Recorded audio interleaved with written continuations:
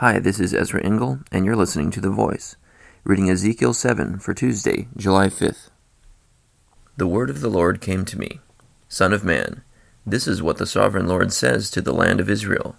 The end. The end has come upon the four corners of the land. The end is now upon you, and I will unleash my anger against you. I will judge you according to your conduct, and repay you for all your detestable practices. I will not look on you with pity, or spare you. I will surely repay you for your conduct, and the detestable practices among you. Then you will know that I am the Lord. This is what the sovereign Lord says. Disaster, an unheard of disaster is coming. The end has come. The end has come. It has roused itself against you. It has come. Doom has come upon you, you who dwell in the land. The time has come. The day is near. There is panic, not joy, upon the mountains. I am about to pour out my wrath on you, and spend my anger against you. I will judge you according to your conduct, and repay you for all your detestable practices. I will not look on you with pity, or spare you. I will repay you in accordance with your conduct, and the detestable practices among you. Then you will know that it is I, the Lord, who strikes the blow. The day is here. It has come. Doom has burst forth. The rod has budded. Arrogance has blossomed. Violence has grown into a rod to punish wickedness. None of the people will be left. None of that crowd. No wealth, nothing of value. The time has come. The day has arrived. Let not the buyer rejoice, or the seller grieve, for wrath is upon the whole crowd. The seller will not recover the land he has sold, as long as both of them live.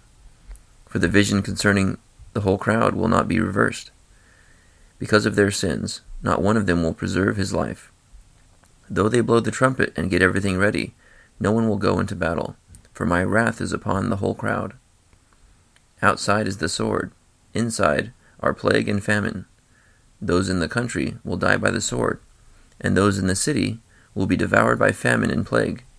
All who survive and escape will be in the mountains, moaning like doves of the valleys, each because of his sins.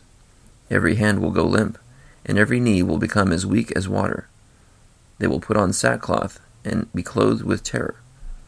Their faces will be covered with shame, and their heads will be shaved. They will throw their silver into the streets, and their gold will be an unclean thing.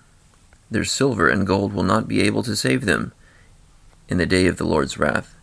They will not satisfy their hunger, or fill their stomachs with it, for it has made them stumble into sin. They were proud of their beautiful jewelry, and used it to make their detestable idols and vile images. Therefore I will turn these into an unclean thing for them. I will hand it all over as plunder to foreigners, and as loot to the wicked of the earth, and they will defile it.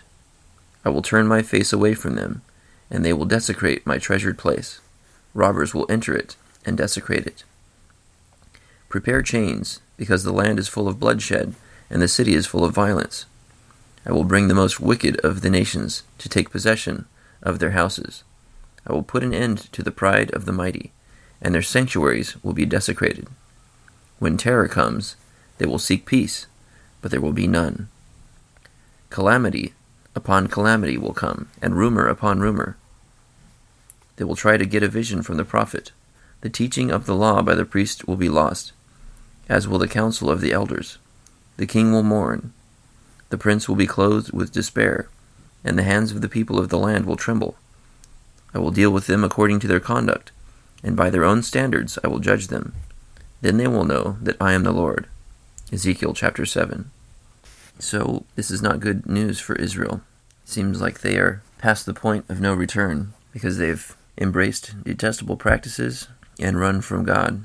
And so, God's judgment is coming upon them, so that those who are in the supposed protection of the city will die of famine and plague, sickness, and those outside of the city will fall down because of the sword, and God will not be there to help them.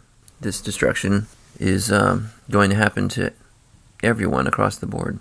They really should have listened to the prophets who warned them before this happened. Thank you for listening to The Voice.